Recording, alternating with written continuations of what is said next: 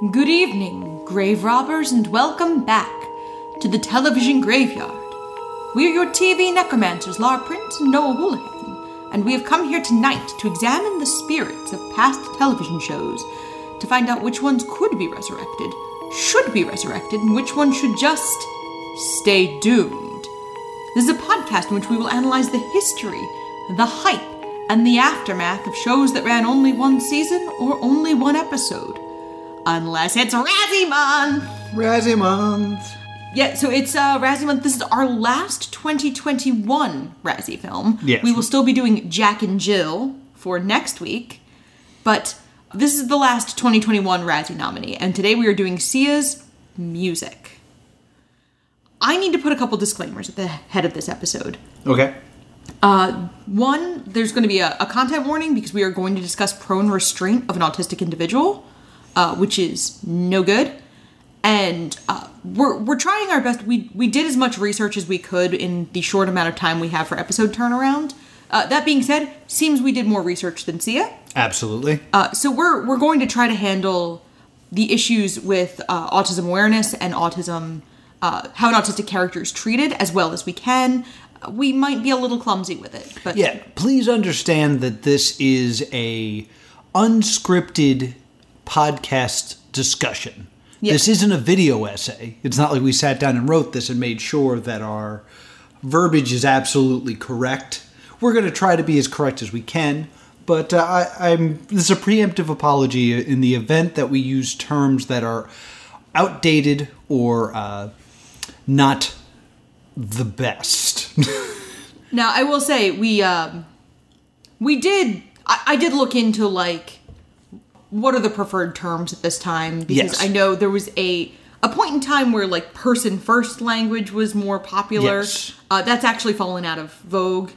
So we will actually, based on the autistic activists that I was reading about in preparation for this episode, I will be saying that music is autistic or that music is an autistic person and not Yes. a person with autism, because based on what I'm reading from, that person-first language seems to be neurotypical and non-disabled people Yes. talking, and actual disabled activists and autistic activists don't like those terms that much. And in the event you're already confused, music is the name of the film we are discussing. It's also the name of a character in the film. Yes. Also, that's Lara Prince. I'm TV's Noah Houlihan. We never brought that up either. I said it in the intro. You didn't introduce me, no. Oh, yeah. Yeah, you're fine. I'm here. If this is your first episode of Stay Doomed... Oh, weird choice. Weird choice to walk in on this one. If this is your first episode of Stay Doomed, may I recommend starting with Turn On or Whodunit or Murder in Small Town X? Yeah. This is going to be a weird episode. Yes, this is definitely going to be a different episode than what we're used to doing. This movie sucks. This movie sucks. 'Cause the other thing I want to say about what we do is we watch shows that lasted one season or less, usually, and then we also watch the Razzie movies. And usually podcasts that do this, or YouTube shows that do this, it's just them kind of bagging and dunking on things that are bad. We try to find the good in things. Like, we're more of a discussion of what things went wrong instead of, ha, look at stupid thing. Yeah. So we're going to try to, discuss this with care, but, give this a legitimate discussion and, really look into, the failings and what was attempted and what went wrong. And to do that, we start with drinking. So let's pour one out. So I didn't make an alcoholic cocktail this week because I felt weird making an alcoholic drink when the story centers around a woman trying to get over her alcoholism. Right. Notice I'm saying a woman trying to get over her alcoholism, not an autistic person. Music is not the main character of Not the at story. all. So I made Sprite, watermelon juice, and gummy bears, and I'm just going to call it Music's Morning Walk. Okay. I didn't have gummy dogs because she kind of goes through her morning routine. She's handed a watermelon slice. She goes to the library. And so I wanted to make a nice, cheerful, bubbly drink. Okay. For the village that takes care of music every morning. That makes sense. How is it? Tastes like Sprite with watermelon juice with gummy bears in the margarita glass. That makes sense. I tried to come up with the idea of a bartender who has the best intentions to come up with a fancy drink, but doesn't know what the heck they're doing. So I started with ice, and then I wanted a blue drink, so I added blue Curacao. Of course you did. And then I was like, I want it to be sweet, so I added liquor 43. But then I realized there was no base, so I added watermelon juice. But when that mixed with the blue, it just made kind of like a sludge. And then I blended it to make like a frozen drink, but I didn't use enough ice, so like most of it is just water. And then I threw in some stars on top of it. And then I added as a garnish a chocolate-covered pretzel, but it's covered in blue fudge and glitter. Did you blend a pretzel? No, it was a garnish. It was a garnish. I ate it already. That's why you don't see it. That's why I was confused. But I added that as a garnish, and I called it, if you don't like it, it's because you don't get it. Oh, I'm going to call it the Dirty Snow 3 weeks later. That is a very apt description of what this looks like. It looks like the pile of snow that has been plowed and just sitting there in your local Walgreens. Yeah, it looks pretty nasty. Yeah, it's not great. Mine's at least, like, drinkable. I mean, I'm drinking it. I'm just not enjoying it. So the production house for this was Pineapple Lasagna Productions. What a terrible name. I'm sorry. Oh, I made a note of it because we've discussed this phenomenon before. Random Spork Girl. Yes. That's what this reminded me of. Yeah, it was like you were playing Scrabble and you picked 2 words. So I wanted to make fun of that. And pineapple lasagna, like those 2 things together immediately makes you go, ooh. Because you know what pineapple lasagna is? It's a worse pineapple pizza. Yeah. So, like, immediately it's just like, oh, you took pineapple pizza and made it worse, but still that. Ew! Now, one thing I'm not going to do here in this is I'm really not going to go too hard on Maddie Ziegler, who's the actress who plays music. Yes. Because I looked this up. This movie was released quite recently. It was released in 2021, but this was shot in 2017. Yes. And the actress playing music was 14 years old.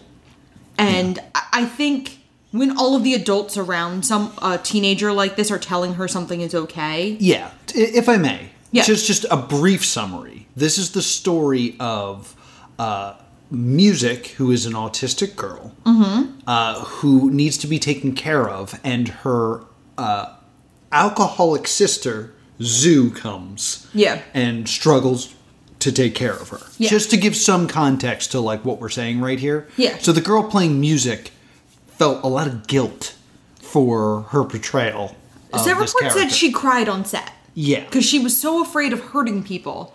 And finding that out made me irrationally angry. Yeah. Because the idea that this young teenager is the only one who may have seen something wrong here, I was like, what were the adults in the room doing here? Like, this young woman is clearly aware enough that, like, she didn't feel right about it.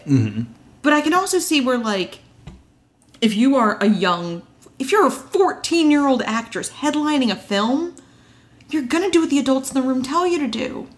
These are professionals who know more than you. Yeah. Like, so I have a lot of compassion for this. She's an adult now, but I feel like it is unfair to her to behave as though she filmed this 2 weeks ago. Right. So I wanted to set that up of, I'm really going to try to not go hard on this actress because this is a child. Yes. And just again, to restate this is written and directed by Sia. Yes, the pop star. Who sang Chandelier. Yes. We begin here. It is a while before we see the little girl's face. We get a number of, it reminds me of a comic book movie. Yeah. Of like body shots of, oh, did I mention she was a child when they filmed this? Yeah, like the opening shot is her in her underwear putting on pants. Yeah. And immediately I go, ugh.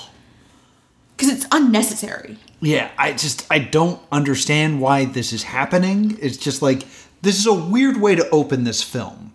And the title cards are all crayon. Yeah, which I'm very uncomfortable with. Like very juvenile, not a big fan of this.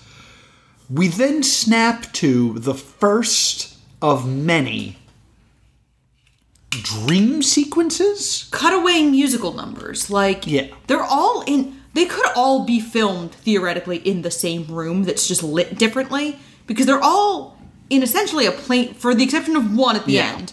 They're all in, a solid colored room. This one is orange. They're all in a void of some sort. Yeah, they're all in Janet's void from The Good Place. Yeah, but with more color. But it's the bad place. Yeah. And this movie is the bad place. We see music dancing, but she's wearing all yellow, and she has yellow lightning bolts on her. Yes. And then as she's dancing around, she runs into other people who are also dancing, and she puts her lightning bolts onto them. I believe what we're supposed to get... There's a few things I think we're supposed to get out of this. Okay. One, this is music giving her energy and positivity to the people of her community. Okay. Maybe. And two, this is supposed to represent how music sees the world. Maybe, yeah. This is music's kind of vision of things. It's also, the choreography in this and in every number feels like a very grotesque caricature of stimming. Yes. And stimming, it's usually used in the context of autistic people. Of things they do to, kind of just self-soothe or to stimulate themselves. But pretty much everyone does it. If you find yourself, drumming on something. Yeah. With your fingers, or fidgeting. That's stimming as well. Mm-hmm. It's something that we don't think of in the context of neurotypical people. Yeah. But everyone does it. But this is a grotesque caricature of stimming. The first time we see Music's face, she is making a face that, I don't know how much research was done in guiding the actress's performance, but the performance she looks like she took notes from was Ben Stiller as Simple Jack in Tropic Thunder. Yeah, there is a lot of similarities to Simple Jack movements, yes. Which is weird. I think the intention with this is to try to frame someone stimming and doing the fidgety hand moments, because there's so much finger dancing. Yeah. That what you perceive as strange fidgeting being recategorized as happy dancing. Okay. I don't know if that's a good message. I don't this whole thing is super uncomfortable. And going back to that face that she's making. Yeah. Everyone else in her dream sequence dance montage moments is making that face as well. Yes, it's always that. The choreography throughout this feels like it is very, the choreography throughout the film feels like it is based on what music is doing. Yeah. And I'm very uncomfortable with. So I'm trying to understand. And yes, I understand that we're 3 minutes into the movie and we're 15 minutes into the podcast. But this is what we need to dissect. Yeah. Is the idea that by giving everyone that face in her dream sequences, she no longer feels separated from the world because everyone's like that? Would it have been better for them to all drop that face? But then you're kind of saying this is normal and this is not. There's also this, you can't separate the fact that in seeing this, there has to be a moment where the director, which is Sia, saying, okay, I need everyone to make the face. Yeah. That's a weird thing to think about. we're 3 minutes into this movie, and I'm already so uncomfortable by it. And I have to bring this up. We watched it with subtitles. Yes. And the lyrics during this musical number are "Oh body, oh body, oh body, oh body," and the subtitles didn't even fit the screen correctly, so they were like running off. Yeah, like they were trying to escape the movie, but just like we're 3 minutes in, and Sia has failed 2 different members of the disabled community. And the other thing with this is, there's immediately like a strobe effect in this. Yes. And I am, to my knowledge, neurotypical, fairly, and it bothered me. Yeah, I mean, strobes bother lots of people. And I also understand the idea of if you're trying to show the world through the eyes of an autistic person, it would be overstimulating. Right? Because that's the issue, is that they're always trying to downplay sensory input because they intake so much, it's always overwhelming. Yeah. But to create that visually on screen now makes it impossible for this community to enjoy the film. So, like, there's so much going on here that's just like, I don't think these are good decisions. Yeah, and so we get this, and whenever we see music in the real world, she's dressed in white to kind of highlight the difference between this and the dream sequences that are always in bright colors. The practical things of dressing any human being in all white, insane to me. Yeah. Because all I can think is like, I'm a full-grown neurotypical adult woman, and I do not ever wear all white because I am also a clumsy person. Like, my first thought is, oh my god, how does her grandmother keep all this stuff clean? Right. That was just like a thing I noticed. And then we go back to the real world. Music wakes up humming and puts her headphones on, which is weird because like the first shot was her getting dressed, and then we get a shot of her waking up. Yeah, what is happening? I was like, oh my god, are we back in 365 days? Like, this... to me, someone waking up has become the lazy transition to me. Yeah. And noticing it in all of these movies, I went back through the draft of the book I'm writing, and every scene sequence that starts with someone waking up in bed, just chopped it off. My next note, way too many body shots of this child. And then she comes, like, music makes it into the kitchen, and an older woman makes her 2 sunny side up eggs and makes a little ketchup smile. Yes. And then braids her hair. Braids her hair and then gives her fun facts. Yeah, like... She tells her, did you know that hippos sweat red? Which I looked up and is not true. Hippos actually are very susceptible to sunburn because they have very sensitive skin. So they actually secrete a red liquid that is an ointment for their sunburns. It is not actually sweat. Don't tell us we didn't ever teach you anything here on Stay Tuned. Not only is Sia handling information about autism poorly, but also is missing the mark on information about hippos. Yeah, like... but we also see later that her grandmother, this older woman, is her grandmother, Millie. It's easier to say that now. And she's getting these fun facts off, like, popsicle sticks. Yes. Like, she's trying to make conversation. She also says, like, oh, cats don't meow at each other, only humans. No, they meow at kittens. That's the whole thing, is they think they're taking care of us. See, like, little things like this super bother me. And so she braids Music's hair, and then she gives Music her fanny pack, and says she loves her, and turns this girl out into the street. Yes. Like, just lets her out. And I'm immediately like, what are you doing? And then a man who I have written as Leslie Odom Jr., who is Aaron Burr from Hamilton. Yes. Lets Music out of her gated building. Yes.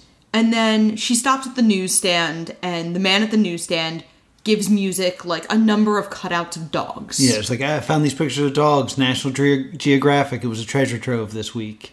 So, like, the idea being, you know, this is something he does out of habit for her.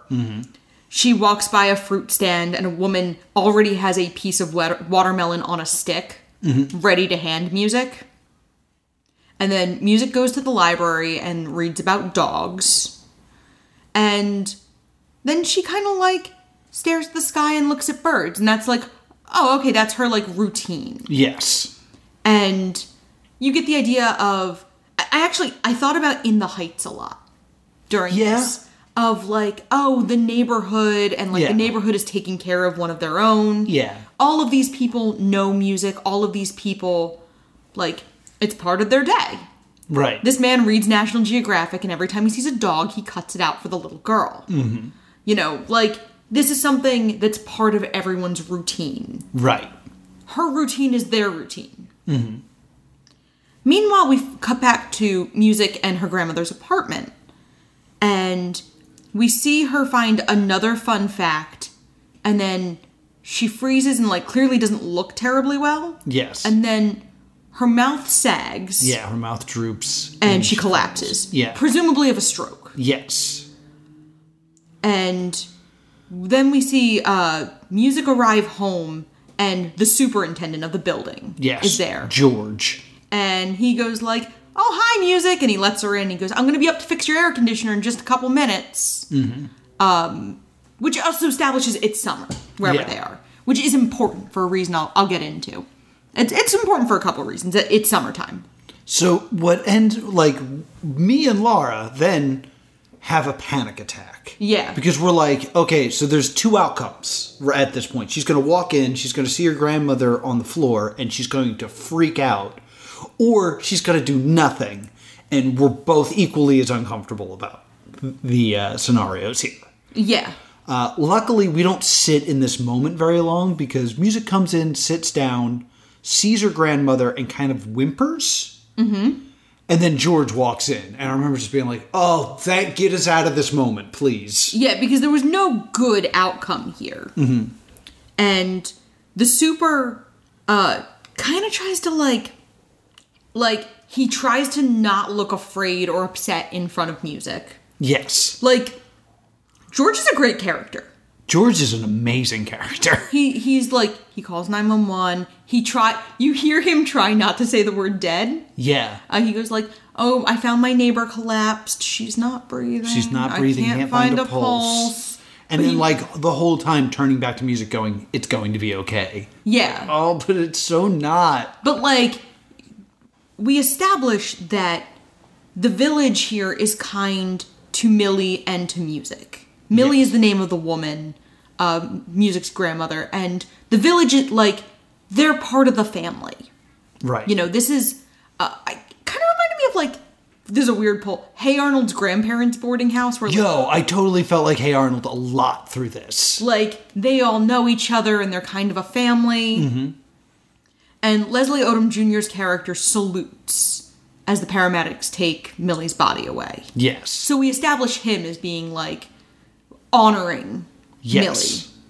There's a minute dream sequence here. Yes. Where, the lighting changes and, Millie sits up and, reaches. Yeah. But, it's momentary.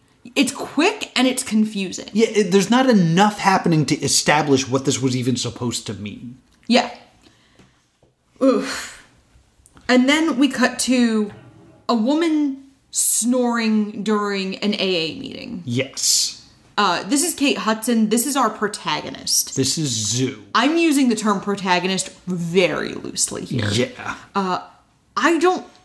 If you gave me the option of spending 1 week in a room with Zoo or with Lucy Hale's character from anything she's been in, I'd pick Lucy Hale's character. What if you had to be in a room with all of Lucy Hale's characters?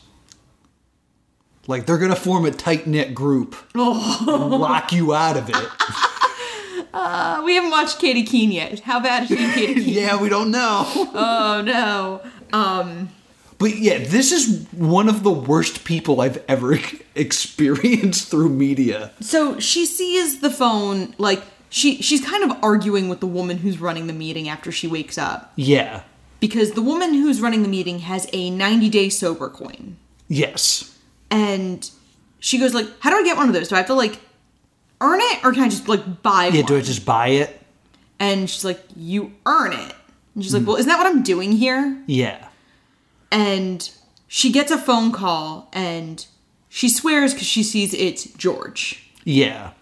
To tell her that her grandmother's passed away. Mm-hmm. And she's like, yeah, I'll call you back.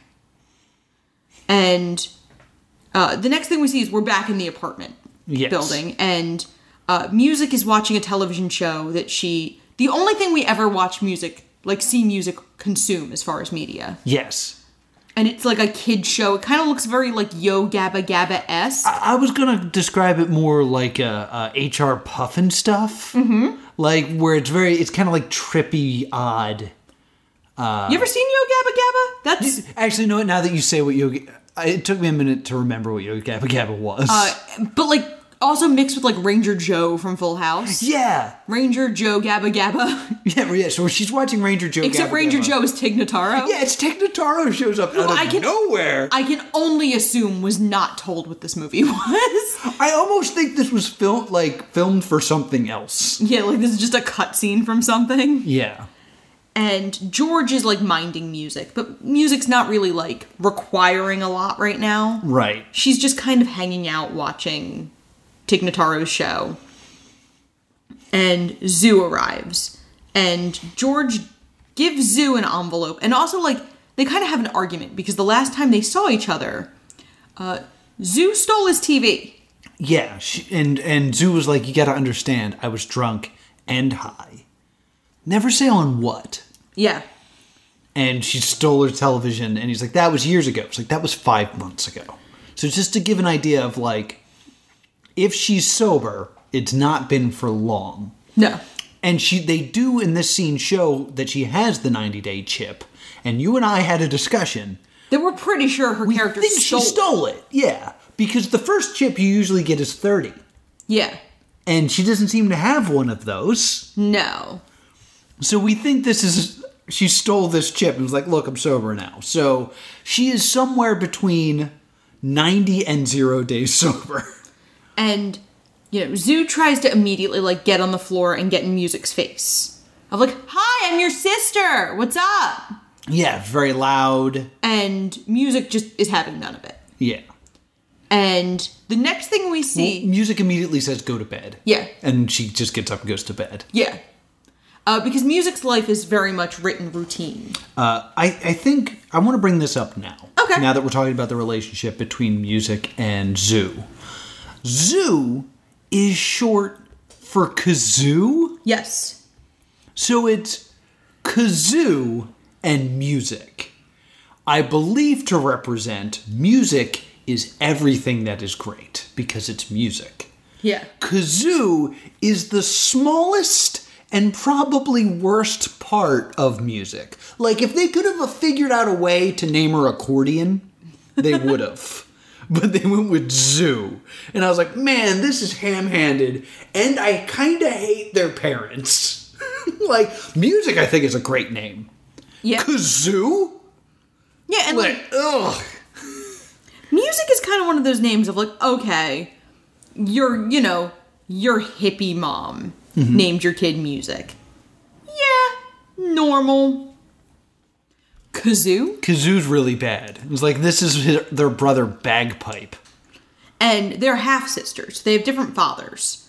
Which also, I didn't catch that. Yeah, they're half-sisters. And, yeah, because I have Music and Kazoo. Dear God, these parents. But the next thing we see is Zoo in Millie's bedroom on the phone with mental health services, asking if they do pickup. Los Angeles County Department of Mental Health. Listen, do you guys do pickup? Like if I got a kid that needs to be picked up, or do I have to come in and drop her off? Pickup? You mean like a laundry service? No, we don't do pickup. Like, the woman on the other end of the line is incredulous. Yeah.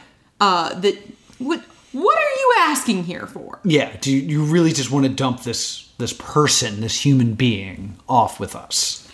And it's not even like the burden is too much and you're not able to take care of her. It's Zoo, about an hour has elapsed. She's been in the house for like an hour, and she's already on the phone with mental health services being like, can you just like, come get this? Thanks. And so she opens the envelope George gives her. And there's a letter. Yes. Dear Kazoo, there is no money. Yeah, what a way to start. Well, to me, I'm like, oh, this shows that Millie, like, knew that Kazoo was only going to show up to see if there was an inheritance. But Millie then pleads with Kazoo to, like, take care of music, saying she's a magical little girl. Yes. Couple problems here. Go ahead.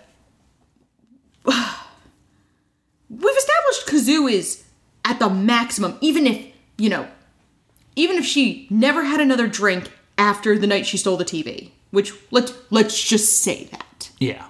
She is maximum 5 months sober. Mm-hmm. Maximum. And does not have her life together. We don't see where she's living or any of her life before she comes to the apartment. If this girl was still, like, if Kazoo was, like, in jail still or in the gutter somewhere, who was going to take care of music? Right. Like, Millie clearly had a will and had, like, something, like, planned. Yeah. Also, if Zoo was aware music existed, logically, any of Millie's money would be tied up in, like... caring for music. Yeah, like, all of the money I have is to support music after I'm gone. Right. And that's very common for parents who have autistic kids to do, is, like, to try to set aside money and have a plan of, like, logically your child is most likely going to outlive you. What is the plan after you can no longer take care of them? And you shouldn't and can't necessarily plan on a sibling being available or being able to. Because you don't know what their siblings' lives are going to look like. So I always thought this is just a weird plot hole. Like, how is this the best person to take care of music? Like, yeah. How is there not someone else in her life? And that's why the summer is relevant to me. We do not see music attend any kind of school. Mm-hmm. And we also... It seems inconceivable there's no social worker involved in any of this. That there's no social worker involved in... Even if there wasn't a social worker in, like, music's day-to-day life, you would think that someone in the government would be aware that Millie was taking care of an autistic individual, and that a social worker would need to be involved in the transition. Right. No. No, there's no social services. There's no caseworker. No one is like... There's no advocate for music. Right. When Millie passes away. I also want to throw in the important line, because it's important because it makes things confusing later. Mm-hmm. And they go back to it a few times, is you probably don't remember this, but music used to cling to you like a koala bear. Mm-hmm. Remember that, because I'm going to scream about it later. So when we get back, we then transition to music's room. And it's not uncommon for autistic people to have a special interest. Yes. And music's is dogs. Yeah, she loves dogs. And we see a collage on her wall of all of the dog pictures that she's ostensibly gotten from the kind newsstand man. Right. On her wall, and she's just kind of staring at them dreamily.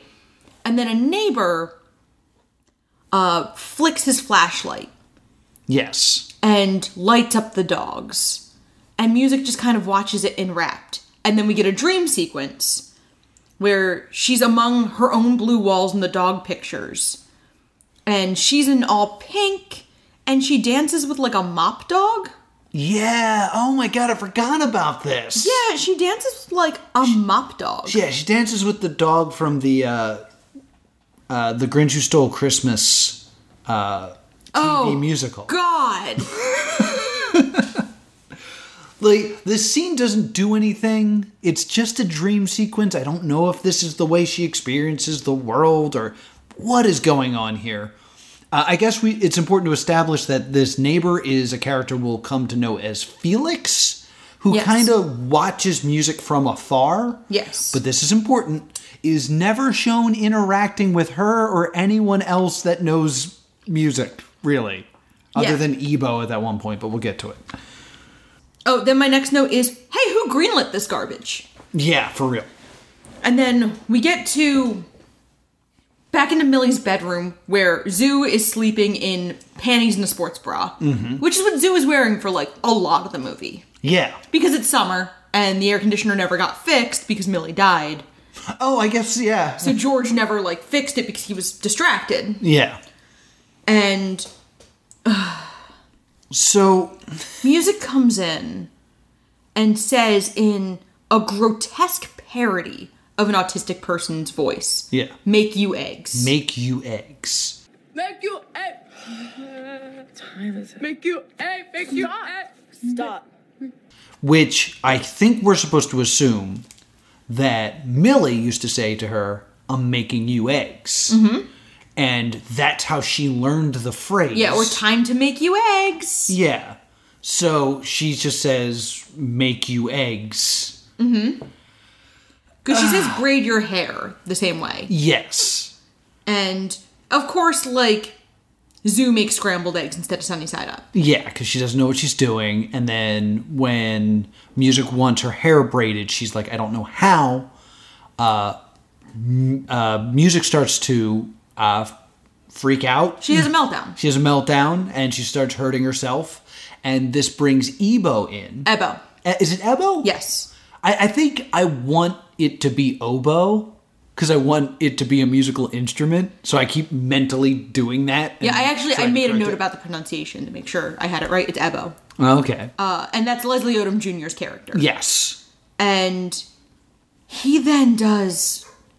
We now have to address this. Yeah, let's definitely address this, because, like, we had very different reactions to this.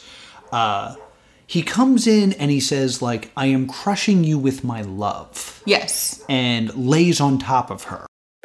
Music. It's your friend Ebo. You know me. And trust me. I'm going to crush you now and make you feel safe. Come on. You're not hurting her, are you? No, I'm not. I am crushing her with my love. Mm-hmm. And I remember from when I was taking my handicapped in the classroom class when I was becoming a teacher, that it's common for autistic people to like the feeling of pressure. Yeah. And I was like, oh, they're just doing that. You then found out a lot of different information. The pressure thing is not inaccurate, and that's why weighted blankets came into production. They were originally a tool for autistic people to get that sensation safely. Right. Safely is a real key word there. And there are guidelines for, like, this weight blanket for this weight human. Right. And it's like 1/10 of your body weight, roughly. Mm-hmm. I could be wrong there. It could be like 15%. It's not more than 20. Right. So, like, you know, I would get like a 15-pound blanket. Not a grown man who outweighs me. Not a Leslie Odom Jr. And this is what's called prone restraint. Mm-hmm. Children have died from this. Right. Because they are crushed, they are suffocated, they could panic and choke on their saliva. Mm-hmm. This is a horrible practice. Yes. And this is not even the only time we see it. Yeah, this is being presented to us as, like, the best practice when music is upset. Yeah, and it's very bad. Like... Yeah. Not even, like... And that's even just divorcing it of, like, the weirdness of a 14-year-old girl being crushed by a grown man. Yeah. Like, that's also a strange thing to deal with here. Do we know she's 14? I'm saying 14 because the actress was 14. Okay. So that I'm assuming she is around the same age as the character. Okay. But that's me assuming. She is never explicitly given an age. Yes. So Freak out about that later. Ebo also then, like, braids Music's hair. He knows how to braid her hair. He also knows which hair tie goes on which side. Yes. Because, like, blue is on the right and orange is on the left or what have you. Yeah, because Music wears the hair ties on her wrists. And Zoo and Ebo were talking, and then in the script laboriously tries to equate Zoo having an unusual name with Ebo having an ethnic name. Yeah! Like, tries to make those two things totally the same. And I was like, This is why I want it to be oboe. Because I want them both to be musical instruments. And then they would at least have that connection. Yeah. But, like, this relationship infuriates me.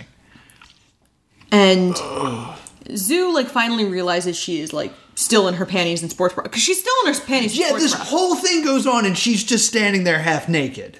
So she goes and she grabs, like, one of Millie's house dresses and grabs a book Millie left her about, like, music's routine. Yes. So we established, like, oh, okay, Millie hasn't, or excuse me, Millie. Music hasn't wet the bed in 2 years, and she's allergic to bees, penicillin, and nuts. And... Does the book establish that she's allergic to bees? Yes.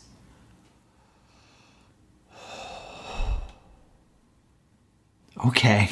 And also... I hate when I learn new upsetting information during the podcast. As a matter of fact, I feel like this exact thing has happened before.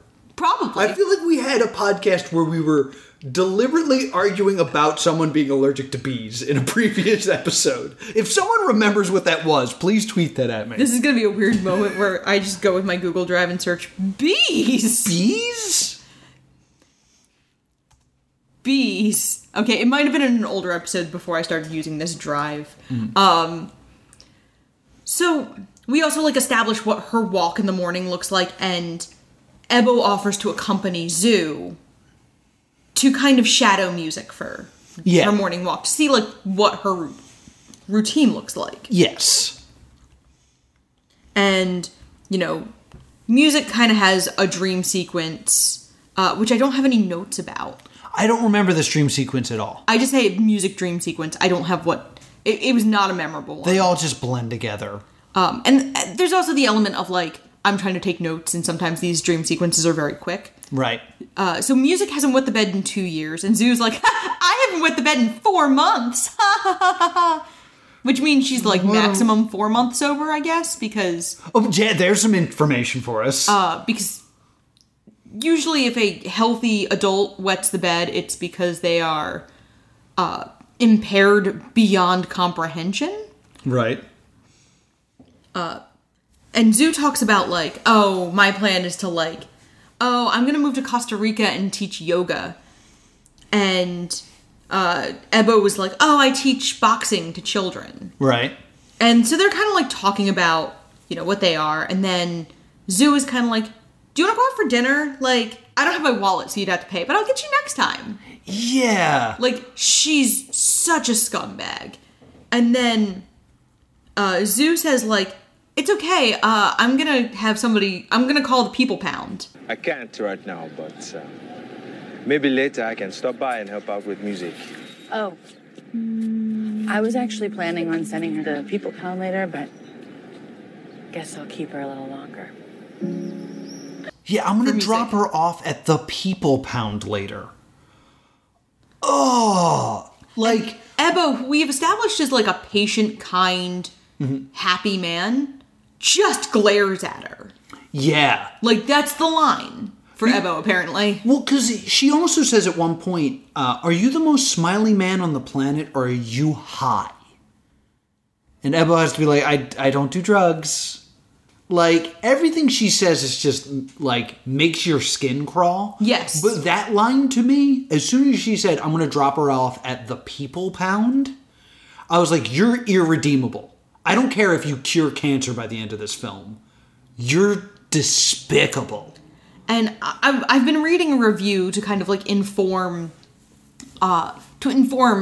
there's a, it's 3 autistic writers who their website is called The Autisticats. Yes. And I've been looking to them for guidance on a lot of things because they're looking at things with a little more insight than I am. Right. So they were deeply upset by the term People Pound. I believe the writer of this review is female, but she was deeply upset by the term People Pound. Like... Yes, Eden. I would have walked out of the theater on that line. I think I would have gotten in trouble. Because I think I would have been like, what the hell? Yeah, because, like, I understand that it's a film, and thus, like, this character is going to have an arc where they, you know, they start low and end high. Like, because I know that's how film works. But that line, I was like, I don't want you to succeed. I want you to get struck by lightning right now. Like, that would be a happier movie to me. Yeah. And, like, I'm just going to spoil it right now. This film is, at that moment, you thinking, how horrible are you as a person to even think about doing that to music? And then it spends an hour and a half explaining to you, like, man, music would be better off without this human being in her life. Yeah. That's how awful she is. I mean, it is... Music doesn't get to be a character. No, she is not the main focus here. Music's barely... Like, this is Zoo's story. Mm-hmm. And music is a prop.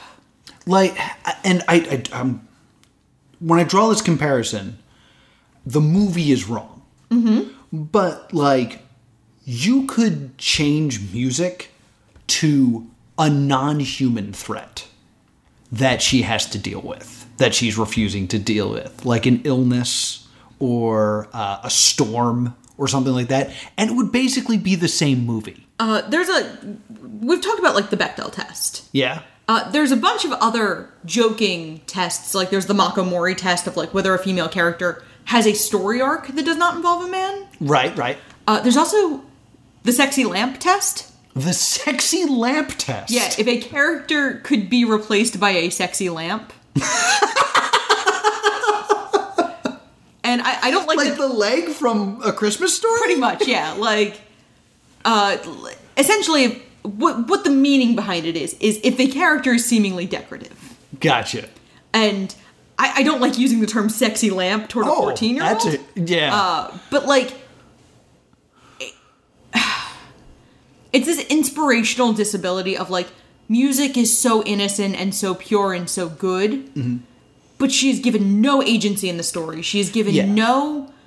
the story never really allows her the time or the energy to be able to, like, pay attention to her. Yeah, the movie's not about music. It's about Zoo dealing with music. So then we go to Felix, who is working at his parents' laundromat, and his father is abusive. Yes. And Felix is adopted? Yes. Like, I don't know why we adopted you. Yeah. And his mother is kind of kind, but his father's a real rat bastard. Yeah. And we establish that fact about Felix and his family. Mm-hmm. We'll get into Felix later. I'm going to scream about Felix later toward the end of the movie. So Zoo is now pawing through the apartment, looking for any money she can steal. Yes. From Millie. And then there's a coffee can with dollar bills on it. Mm-hmm. And she climbs up to get it, and it's Monopoly money. It's full of Monopoly money. But she also finds, like, a 3/4 empty bottle of alcohol. Yeah. And she's like, oh, I guess we weren't so different. That's super different. Just because, like, Grandma Millie had in a high shelf... Yeah. One alcohol bottle. Yeah. Perhaps she liked a hot toddy on occasion. Yeah, like, one alcohol bottle that is about 1/4 full. Yeah. I mean, that could just be like, the woman has a glass of scotch on Sunday night. Mm-hmm. Like, you're different. Yeah. Like, but Zoo, to her credit, does then tip it down the sink. Right. And then in another coffee can, Zoo finds some of her old things. Some of her old toys, old Legos. And then Zoo kind of, like, dumps them out in front of music and tries to connect with her. Yeah, like, let's play with these. These are so cool. And also has, like, a clay figurine of her dog growing up. Yeah. Raindrop? Raindrop. Yes. And music goes to bed. Yes. Because music doesn't care. Yes. About Zoo's attempts to connect with her. They attempt to do something cool here. Yeah. Where Zoo is, like, upset, and you hear Tig Notaro saying, like, this is your mission. It'll be hard, but you can do it. And I was like, oh, that's interesting. I'm only catching this because the subtitles are on screen. You didn't mix it so this is audible. Yeah, and because we're paying attention to Tig Notaro, because the alternative is to pay attention to this movie. Yeah, exactly. I'm so excited when I see Tig Notaro. Man. Speaking of character actors we're excited to see. I super wish, like, a comedian would show up and help this film. Would you dare say this film is the worst? Please, send me a hedgehog. So then we see Ben Schwartz. Ben Schwartz shows up as a drug dealer. We don't know he's a drug dealer at this point. Oh, no, I'm sorry. A wig shop owner? Yeah, he's like putting different wigs on Zoo and trying to encourage her to process the death of her grandmother. Yeah. So you don't know what he is to her. Like, yeah, his name's Rudy? Yeah, he could be anything. And then you find out that Zoo owes Rudy a great deal of money. Yes. And Rudy's like kind of exasperated. Mm-hmm. Because, like, Zoo owes him money and Zoo's not delivering. And then Zoo, quote, goes to work. She goes and visits a wealthy woman and deals her a sampler pack of drugs. Of, like, Oxycontins and Percocets and Ritalin and stuff. And you made this note. Evelyn is played by Juliette Lewis. Yes! From The Other Sister. A woman who should know better than to be in this movie. Yeah, a woman who has played an autistic person in a film. Like, she should have looked around and been like, wait, what are we doing? Yeah. The next scene we get here is Ebo on the phone with ostensibly an insurance company.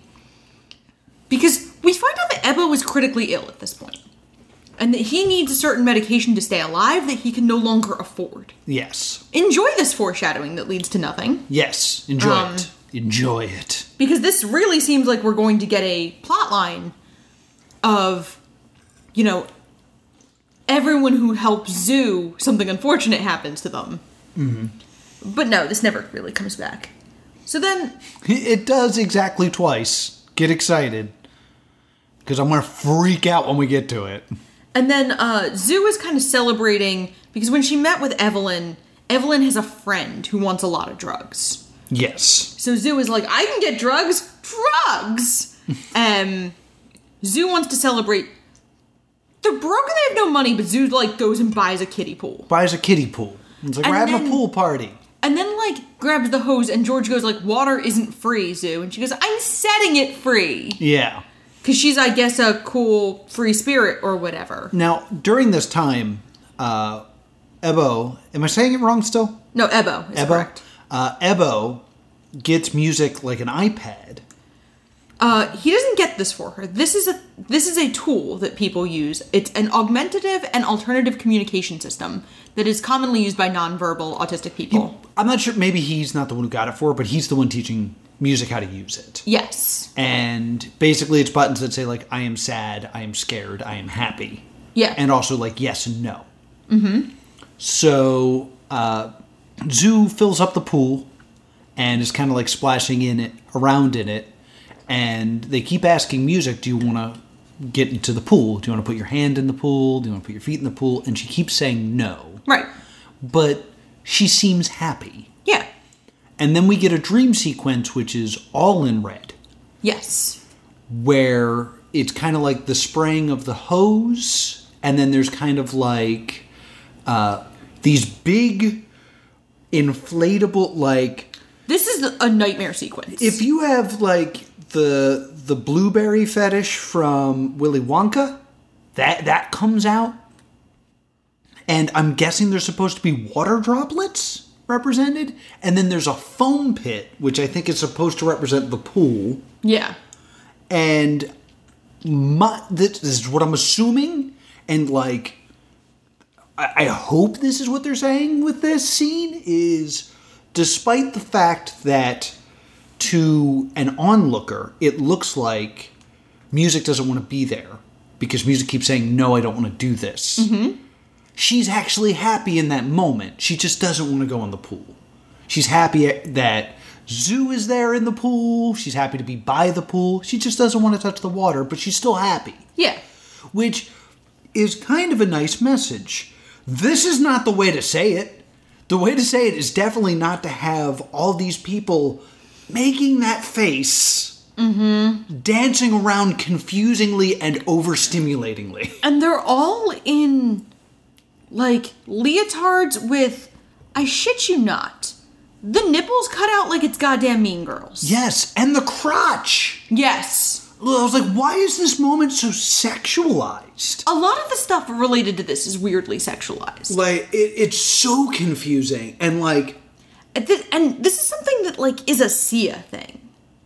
Because the young actress, Maddie Ziegler, she's very commonly seen in, like, a flesh-toned leotard. Yes. And the Sia wig. Yes. And I've always been a little uncomfortable with that, because I'm always like, why are we trying to make this child look as naked as possible? Yeah, like, when I say this is my interpretation of this, it is less of me taking the information and processing it into what the intention of the artist. It's me seeing what's on screen and being like, okay, how can I justify this? Because if I don't, I'm going to freak out.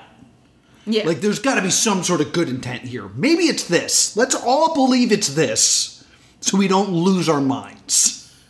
Yeah, like, I'm just kind of saying, like, this doesn't feel like it's a hallmark of the movie or of music. This just feels like it's, like, Sia's appeal. Yeah. Like, this is something Sia finds appealing. And I think with this sequence... Now, I'm going to save this for another sequence. And then, like, Ebo and Zoo are also in this sequence with her. Yes. And... just showing his talent. Because, man, he's awesome at dancing. Yeah, and, like, Zoo in the... Now, he doesn't do it in this musical number, but Zoo does, like, her facial expressions. Yes. Like, it's extremely uncomfortable. Now, something the Autistic Cats review brought up that I didn't really catch, the book that we see Music reading every day is not like a picture book. It is a big, like, library tome without a lot of pictures. So she's clearly reading. Yes. At a reasonable level. Mm-hmm. Like, this isn't like Pat the Bunny. Right, right. And the only things we hear her communication device say are like, yes, no, I am happy, I am sad, I am scared. Mm-hmm. I feel like there are more complex ones for nonverbal autistic people. Yes. Who have a command of language at the extent that music seems to. Because I remember watching the Oprah Winfrey Show, and there was this story about, I don't remember exactly what the condition was, but a disabled person who was nonverbal and could not walk, but his father would run, like, marathons with him. And they would, like, put him in this carriage, and they would run together. And that was kind of their thing.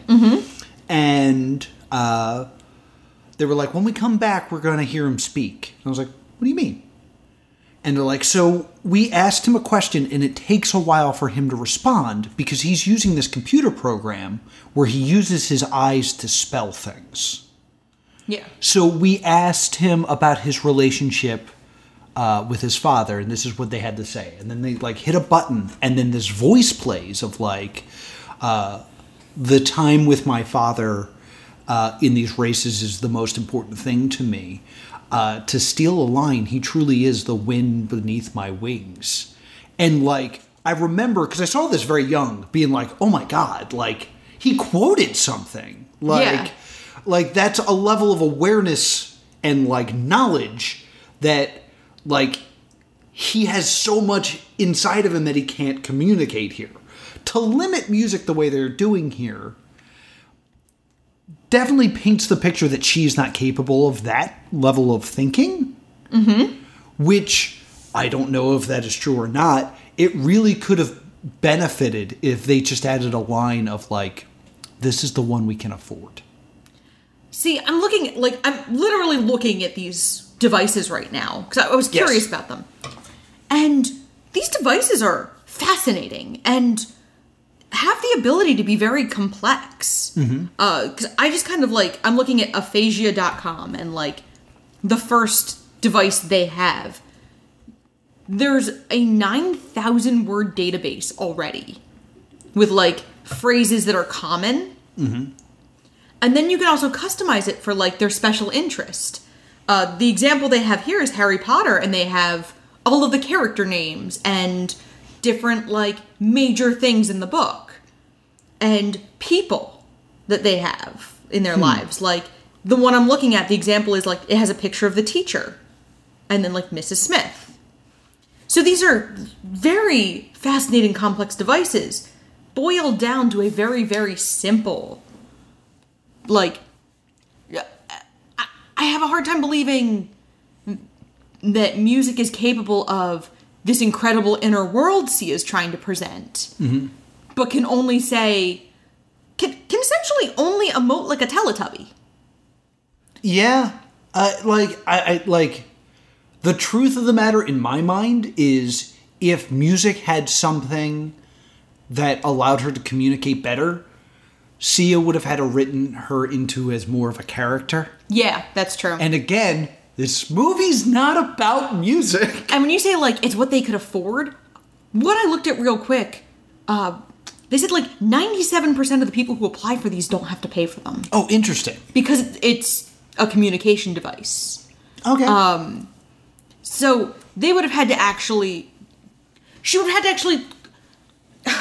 Done some Googling? Look, guys, I'm not claiming I did hours upon hours of research for this podcast. But a quick Google has afforded me more information than the director of this film. And yeah, like, it's not so much of, like, she should have done research on, like... Well, I mean, she should have. She should have done research. But at the bare minimum, she should have Googled every line she had someone say. Yeah. Just be like, hey, we're putting this information out there. Let's see if it's accurate. Tick, tick, tick, tick, tick, tick. No, it's not sweat. It's ointment. Those are the ones I'm actually willing to forgive. Because we established she gets them off the popsicle I will not hear this slander against the good humor people. You're the one who always tells me to read you my Snapple fact. Yes! And they're always wrong. I enjoy them. Hedgehogs float. So, we then get this scene where Ebo, who we also established in a prior scene, Ebo had a brother who was like music. Yes. And Ebo is from Ghana. And in his village, it was considered a curse and his brother's dead. Yeah. Which, again, like... There were no African people in the production of this film. So this is a white lady saying this is what this black man's experience was. Yeah! Like, yikes. Yeah. Effing yikes. And we established that other members of Ebo's family are in New York. So it's not like everyone else in his family is still in Ghana and he has moved here. Yeah. So, but Ebo then, like, is explaining how music processes things to Zoo and says, like, she understands everything you say. Yes. She listens to the headphones because it's auditory filtering. Yes. Because she has incredible hearing. Yeah. The two big ones that they really want you to remember is she can hear whispers 2 rooms away. Mm-hmm. And when she looks at you and looks away, she is taking a snapshot. Because to look at you longer would be overwhelming. But she wants to remember it. Yeah, like... And this is very much... They didn't feel like making the autistic character an actual character. So her experience is filtered through another character. Yeah, she's boiled down to her symptoms. And we get, like, a little dance of, like, we see we see dry leaves. Yes. Which to me implies, like, is it fall? Right. When is this film? Because we thought it was summer the whole time, but all of a sudden there's these dry leaves. And I was like, theoretically, a character like Music would be attending school. Yeah. Like, she would be attending some kind of program. Yeah. That is meant for her needs. I can't see her grandmother being like, no, she's just going to stay home with me for the rest of her life. Yeah. Like, that doesn't seem like... Popsicle sticks are her school. Yeah, like, that doesn't seem accurate to what those characters would be doing. And she does there's a dance sequence where we see her kind of dancing through like hot coals, essentially. Yeah. Like, it's stylized and pretty. It's because of the colors. Yeah, what does this mean? Like, but then a group of screaming children runs by and overwhelms music. And she has a meltdown. Yes. Because she's overstimulated. And Zoo, like, looks at Ebo and goes, like, do the thing again. You know, do the thing that's killed children before. Yeah. And he goes, Oh, God. Music. Do that thing. I'm not climbing on top of a small screaming white girl in the middle of this park. It's your turn. My turn. You can do this. I'll talk you through it. poor Music is face down in the dirt. Yeah, she gets tackled by Zoo, who holds her down face first into the dirt and is kind of like whispering like, it's your sister, you're safe. But like, she is face down in the dirt, which is like not great. Yeah. And like everybody's kind of watching on. This scene makes me sad. Yeah. This scene actually was supposed to result in a disclaimer being run before the film. Really? Yeah, Sia claimed she was going to run like a warning card before the film of like, this film shows prone restraint, which is not a good way to do things. Did you notice one? No, I sure didn't see one. Also, these scenes were supposed to be cut in response to the backlash. Yeah. They weren't. Yeah, I think you lose a lot of the movie if you do. Because, like, it's the only thing that Ebo teaches Zoo that Zoo then does. Yes. So, like, it's kind of an important character moment for Zoo. But, like, this movie, we haven't gotten into half the stuff that doesn't make sense. That's coming up, I believe, right after this. Well, the next scene we get is Ebo is just hanging out with Zoo and Music in their apartment. And Ebo goes like, you're really close in age. And Zoo's like, excuse me? I'm twice her age. And Ebo goes, emotionally, you're like the same age. You're both 9. Which we've never established that we don't know enough about Music. Right. To know, like, what her capacities are. And, like, this is where I want to point this out. The letter said, you probably don't remember this, but she used to cling to you like a koala bear. For that to be true, there would have to be a time where that Music was around and Zoo was so young, it's a time that she doesn't have memories from. Yeah. So there's no way she's twice her age. Or the koala thing's a lie. And, like, well, there's a third option. There's that Zoo was so, like, drunk or high around this child that she doesn't remember it. That's probably true, too. Because, like, Kate Hudson... Why not? Kate Hudson was in her late 30s when this was made. She would have been, about 37, based on a quick Google. Which means she's 37 and Maddie Ziegler was 14, so she's more than twice her age. And we're never given exactly how old Music is supposed to be.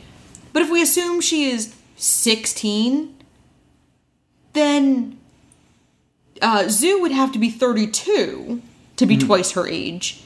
And for Music to be, like, a clinging koala bear child would be 3 or 4, let's say. So that would make you, what, 20? Yeah. And you don't remember?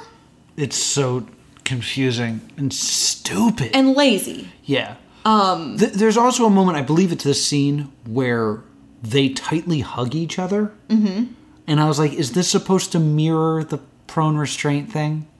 That it's just like, see, everybody likes it. I kind of got the impression that it was like, these two people are obscenely lonely. Well, he says something like, you're safe during it. Which makes me be like, wait, is this just trying to be like, yeah, we're all the same. We like compressions. What a weird... I don't know. And then, Ebo reveals that his wife left him for his brother. Yes. And Zoo reveals that her attempt to steal George's TV began as a suicide attempt. Yes. Like she was going to jump off the building. And Zoo, when Ebo hugs her, slips into his pocket the little clay figurine of Raindrop. Yes. And then we get this purple dream sequence of, I need your love tonight. And everyone's there. We're like, Music and Ebo. I'm not sure what's happening, but I have Aaron Burr know why. Is this where they're considering spending the night together? Yeah, I think this is This would then be the one where he's running on a treadmill in giant No, pants. that's the next one. That's the next one. This is the I'm Insecure one. Oh. These lyrics, my God. Oh, so this isn't a dream sequence. This is actually just a musical montage. Yeah. Find your nearest 12-year-old and ask to look at their poetry. Yes. After they try to kill you for it, it's this. It's, Yeah. I am insecure, maybe love is the cure, I don't know, I'm not sure. Yes. Something pure. Yes. Drink some Pediasure. Yeah, like, I have a rhyming dictionary and I am 12. Yes. The music in this is god-awful. Yeah, it's real bad and unmemorable. Yeah, like, it's... Because it's all in these overwhelming visual sequences, so the music never stands out. Mm-hmm. Because you're too busy trying to process what the hell is happening on screen. Yes. I mean, I love shitting on cats. Yes. I do. I love it. The film, not the creature. Yeah, this is not that kind of video. But I love making fun of Cats 2019, directed by Tom Hooper. Cats didn't hurt anybody. Like, Cats is a dumb movie. Mm-hmm. But you know what? Cats didn't harm whole communities. Yeah, this film hurt everyone who saw it. Like, yes. If there's a person out there that saw this and was like, I thought it was good, they learned something incorrect about the autistic community. Yeah. And that's horrible. So then we get, like, Zoo at the pawn shop. Like, talking to the guy who runs the pawn shop, with whom she's friendly. Like, she's trying to pawn something of Millie's. Yes. And we also then see Felix and Ebo. We get another Felix scene. Felix is one of Ebo's boxing students, but we see Felix kind of, like, look at a dance class across the street longingly. Mm-hmm. And Ebo is like, you know, sometimes we have to be places we don't want to be. Yeah, he starts calling him Picasso. Yeah, you're an artist. Because he's an artist. And we find out Felix's dad pushed him into boxing. Because Felix is big. Yeah. And we find out, we also get in this montage-ish thing, some, like, Zoo and Music actually starting to kind of bond. Yeah. In this montage, very quickly in a throwaway scene. Mm-hmm. Like, we don't get a lot of them bonding. And Ebo then tells Zoo he's planning to attend his brother's wedding to his ex-wife. And Zoo is like, Music and I'll come with you as your plus ones. Yeah. And Ebo is like, yeah, I'm cool with that. And then Zoo comes on to Ebo. And we don't really understand why Ebo would really be attracted to Zoo. No. Like, Ebo is a very kind, selfless, generous individual. And it makes perfect sense why someone would be attracted to him. Yeah, but like... He's also Leslie Odom Jr., so, like, Yeah, it makes a lot of sense that someone is attracted to him. But, like, I don't think there's a moment where Zoo makes him laugh. There's not a moment where, like, Zoo does anything for him or for Music that negates the people pound remark. Mm-hmm. And this is when we get the musical number for Ebo. Yes. Where he's in giant pants. He's in giant pants and he's running on a treadmill and he's, like, screaming. And, like, Music kind of sees him through the crack in the door in the bathroom while he's, like, putting water on his face. Yeah. What is it, like... Are we seeing things through the eyes of Music? And if we are, what does that mean? Yeah, like... Because I keep thinking of the film Chicago. Okay. Stay with me here, kids. In the film Chicago, all of the musical numbers are explicitly in Roxy Hart's head unless they are on stage. Okay. The only ones that are not in her head are And All That Jazz, which she is watching, which is someone performing. Right. And Nowadays at the end, which she is performing. Mm-hmm. And all of the rest of them are kind of in her head and she's watching them. that's what I thought this film was trying to do. But they kind of have this thing of, if you're going to do that, Roxy needs to be in or around every musical number. Mm-hmm. Sia wants to make this a musical, but she doesn't want to really deal with having to not have music be around. So the music is like, we're seeing these very intimate concepts through a person who's not involved in the relationship. Yeah. And I believe this is also the dream sequence where we see him get out of a coffin. Is that this one? Yeah. I think so. He's clearly opening the lid to a coffin, and then he sits up and the lighting changes and you can see the coffin is actually the Bible. What does that mean? I don't know. It reminds me of like a high school experimental theater where like, I'm deep. But this is how music sees the world? Oh, and religion has, of course... He's the good man, but sleeping with Zoo would make him die? What is this? What is anything? I can't even put a clip in, because it's visual. The next morning, Ebo did not stay the night. Yeah, by the way, he doesn't. And music comes in demanding eggs. Mm-hmm. And Zoo begs George to babysit music while she goes to a client. Yes. She's like, I have to work. So Zoo takes music with her. Because George says no. And Zoo kind of tries to get music to be like, hey, can you like get out your weird stuff on the elevator? Like, if you're gonna do something, could you just like do it now? Which is not how autism works. They get up to this like floor and there's like a bunch of costumes and music starts to like walk over and touch stuff. Yeah. Which causes Zoo to go, music, music, music, and causes me to go, cigarette. Potato. Listen to 365 Days if you want that joke. And then... Ugh. Okay, so then Zoo's character is talking to the assistant, and the assistant is no code. The assistant's like, we need drugs. Yeah. And then Zoo like looks over her shoulder and goes, is that a Sia wig? Is Sia here? Sia here? And yes, Sia is here. She has like a face mask on because Sia has that thing where like she doesn't like her face seen. Yes. And Sia then goes, drug dealer, is that you? Yes, drug dealer. Come here. And Sia's plan is there was an earthquake in Haiti, and they're going to buy a buttload of pain meds and send them to Haiti. We're doing charity now. That's right. You know what we're going to do with the drugs we buy from you? We're going to send them to Haiti because there's been an earthquake. Oh, yeah. Yeah, all these buildings fell down and children's bones were dislocated. And that's really sad. Yeah, now they're trying to put them back together and they've only got Tylenol. There's all this red tape, even the Red Cross can't get in. And that's where you come in. We're going to buy a shitload of pain meds and put them on my private plane. On her private jet. And she's calling it Pop Stars Without Borders. Yes. You were trying to make this make sense. My plan is that Sia is lying and wants to look altruistic because she's now kind of blown her cover. Yeah, I'm thinking it's a lie. My other thought is that she was preparing for when, in reality, outside of this film, Sia the human gets caught with drugs and can be like, no, it's for charity. Watch my film.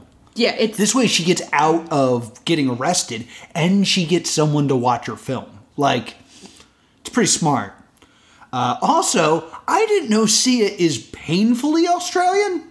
Is she? Did you hear her voice? Yeah, she's Australian. In this, like, I had no idea how Australian she was. I'm gonna be honest. I could have totally bought the accent was affectation. So, I just looked it up. She is Australian. Well, in this film, if nothing else, she was painfully She's Australian. also, she's credited as Pop Stars Without Borders. Oh, Jesus. Oh, what the hell is this scene? Is my next note. Well, you and I both make the exact same connection in that this scene reminds us of The Fanatic. This is the scene from The Fanatic where out of nowhere they're like, yo, you like Limp Bizkit? And then they just listen to Limp Bizkit because Fred Durst directed the film. So it's just like, hey, Sia's here. Sia's here. How wonderful. She's the best. Oh. So we're done with the film by this point. Just so you know, we are super checked out at this point. Yeah, and then like music goes into the rack. There's a musical number where she tries on clothes for no reason. For no reason. Like, I don't know what she's experiencing in reality that is showing up as this dream sequence. But... And like, we're using the term dream sequence because we're not equipped with a better term because it's never made clear what these are. Yeah, because we have no idea what's happening and we are trying our best. And the fact that they're not just with music makes these not make a lot of sense. Mm-hmm. Anywho. So then we see Zoo meet with Rudy because Rudy, now she wants to get a lot of drugs to sell to Sia. Yeah, a lot of drugs for Sia. And Rudy is like, I have a new organizational system. Like, Rudy's just, like, in his own world. Rudy actually, like, Zoo asked for 500 pills of something. Yeah. And Rudy, almost crying, says, I know that you're playing me, but if you're thinking about leaving town or skipping out on me in any way, don't. Yeah. And this is the closest he gets to, like, a threat. Mm-hmm. But the threat is almost like, you'll break my heart. Yeah, like everyone needs a drug dealer as chill as Sonic the Hedgehog. Yeah, like he's a weirdly, like, kind, cuddly drug dealer. Mm-hmm. He never threatens violence. He never threatens music. Because, like, immediately after that, he was like, did you say my shirt is cool? And Zoo's like, what? And he's like, this outfit, it's new. I thought you said it was cool. Is it cool? And, like, kind of goads her into saying his outfit is cool. In, like, this weird comedic scene that shows up out of nowhere. I can only deduce that Benjamin Schwartz, like Tig Notaro, was never given a real script for this film. Yeah. So, then, like, she gets the drugs, and we see, like, Ebo and Zoo kind of, like, both bottoming out. Because Ebo is, like, out of the medication. We see him just kind of, like, flipping around a bottle that's empty. And... Zoo is late, and George's like, hey, come get music. Like, I have to do other things today. Yeah. And Zoo's like, I just need to do one more thing. Yeah. But George declines, and she has to now take music with her, and they go to the park. And in the previous time they were in the park, music got a rainbow snow cone. Mm-hmm. So now she wants another rainbow snow cone. Yeah. And in the time it takes Zoo to get her wallet out to pay for a snow cone, music's on the ground grabbing gum off the bottom of a bench. Yeah, and just starts chewing it, which is something we've never seen her do before. And it's just, I don't know how to feel. It's unnecessarily unpleasant. Yeah. And she's like, spit it out, spit it out. So she spits it out, and then a bee lands on her hand. Yeah. And, oh my God. The moment the bee lands on her hand, it's like when the nail sticks up in A Quiet Place. Mm-hmm. You're like, oh, you know exactly what's going to happen. We just have to wait for it now. Yeah. Ugh. She squeezes the bee stings her. You get, like, strobe flash because she's being overstimulated. And then Zoo panics. And somebody goes, is she allergic? And Zoo goes, I don't know. Which is maddening if you tell me that it was in the note from earlier. Yeah, it's in the book that Millie left her. It's so frustrating. And then, like, Zoo carries music into the ER screaming, like, terrified. And Zoo didn't grab her bag. Yeah. Zoo left her bag full of drugs. Yes. And we also then cut to Felix having a boxing match. Yes. 'Cause Felix still exists. I know this is stupid, but man, do I want to talk about this scene. Please do, because I have no notes. Okay, so Felix is like, he's got gloves on his hands. He's going to have his first boxing match.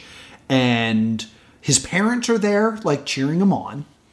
And Ebo's like, listen, I know you don't want to be here, but I'm very proud of you for being here and doing this and showing up. Which I was like, that's awesome. That's awesome coaching right now.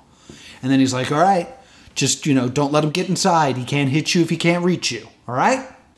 Let's do this. And then, despite the fact that it is a boxing gym, they don't own a bell. Yeah. So they hit a glass with a pencil. I was like, really?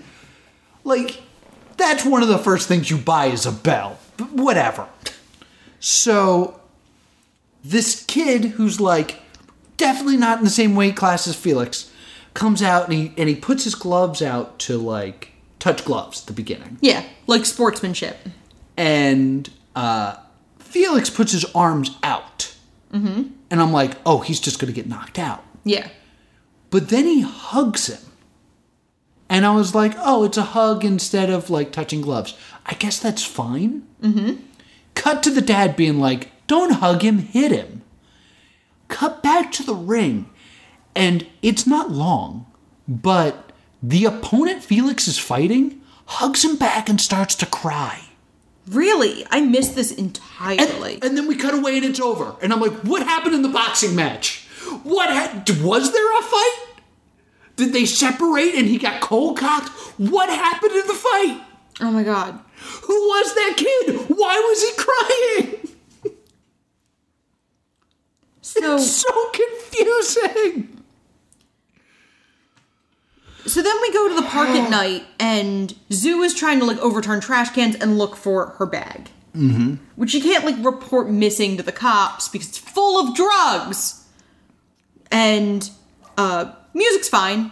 I feel like you need to recover after that situation. Music, despite being allergic to bees, is kind of over it. And, like, walking around, there's no swelling. Like, she's fine. Yeah. And so then, like, Zoo has a meltdown because she's now lost all of these drugs, her way of paying Rudy back, her way of, like, making a life for herself. And then we hear Music's AAC device go, I am scared. Yes. And she goes, I'm scared too, Music. Mm-hmm. And she finds some alcohol and relapses. Yes. And then she's in the hallway and she starts screaming for Ebo. Yeah. And she says, like, the relationship might be too much for me right now. I don't know if I can do this. And then Zoo yells, I don't care about the AIDS. Yes. Which we had never established on screen that Ebo is HIV positive. And we definitely did not establish that if he is, that Zoo knows this. Yeah. So it just kind of comes out of nowhere. And you know, let's take the only black lead character and make sure he has AIDS. Yeah, like, it's offensive, it's bad, it doesn't make sense, it lacks any sort of pretense.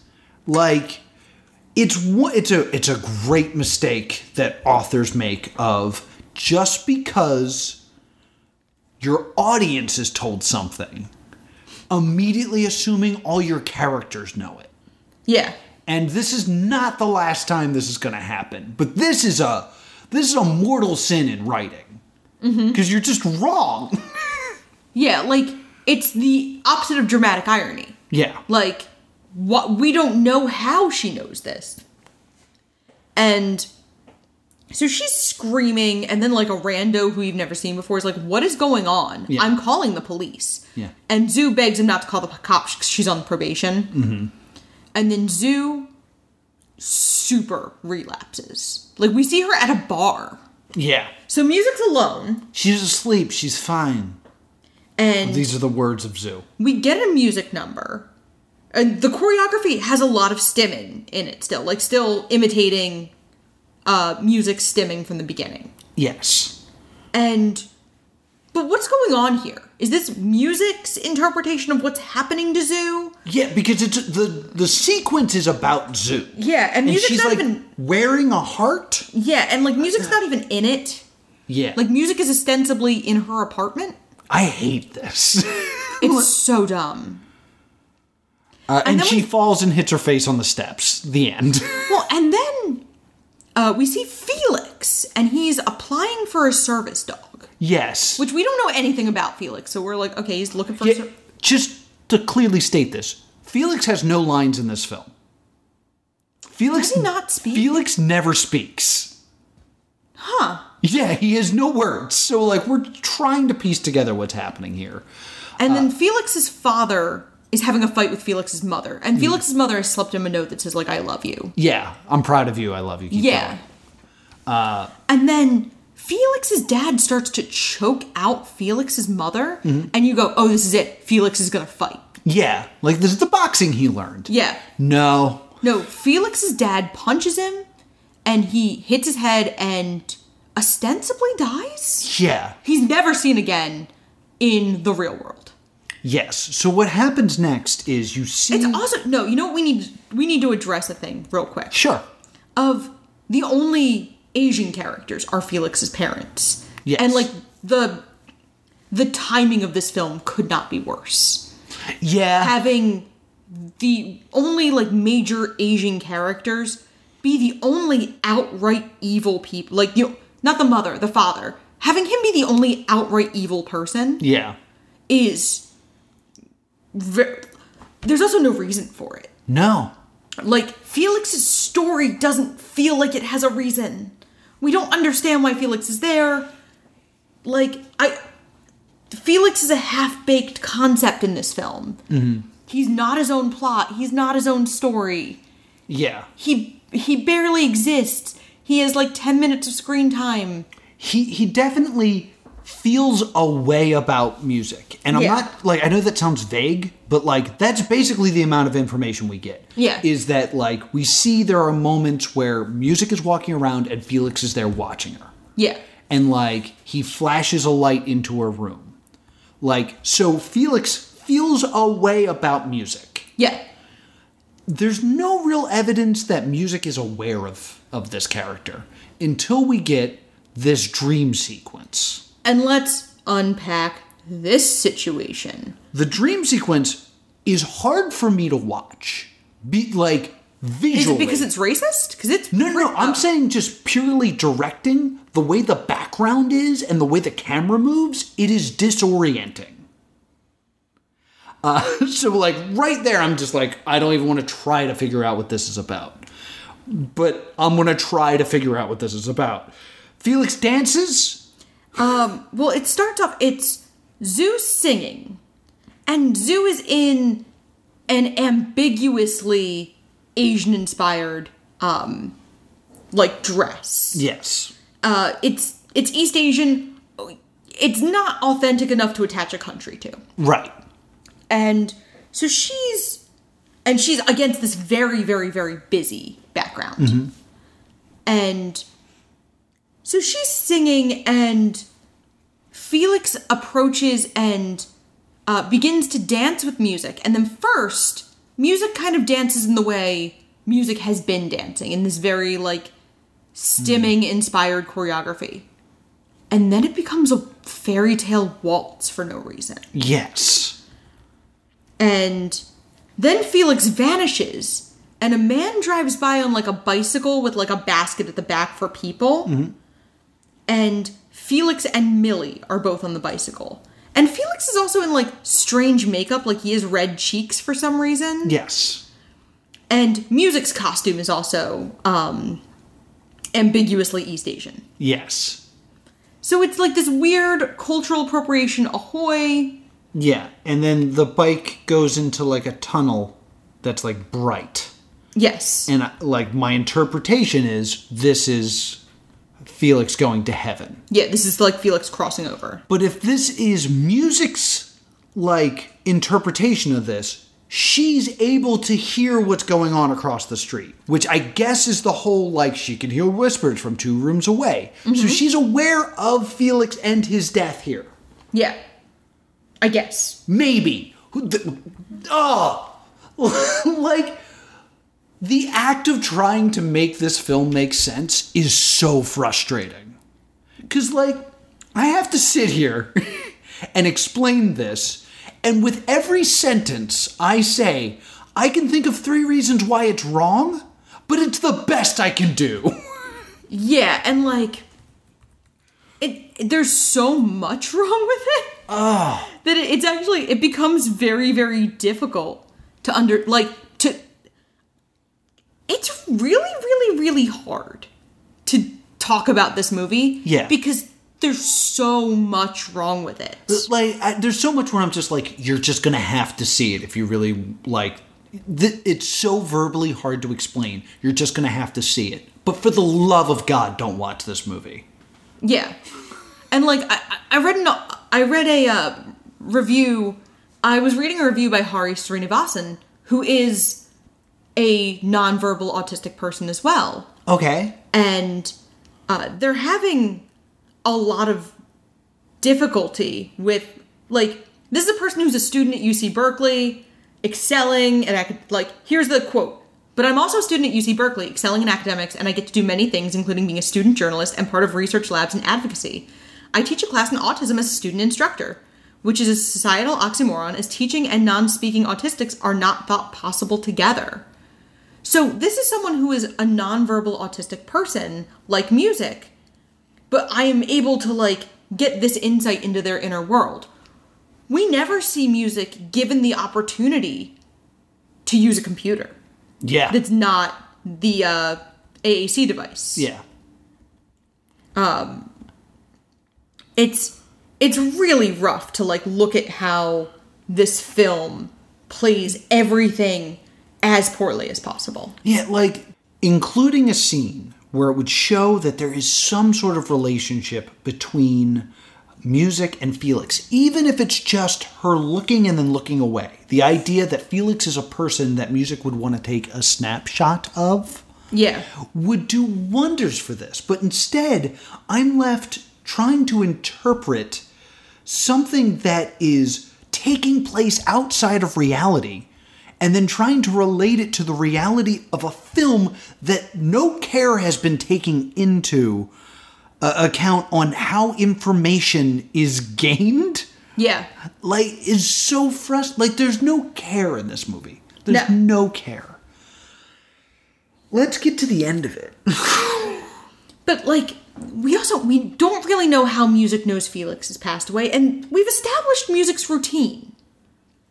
Why wouldn't we just have the next day music going about her routine and noticing Felix's absence?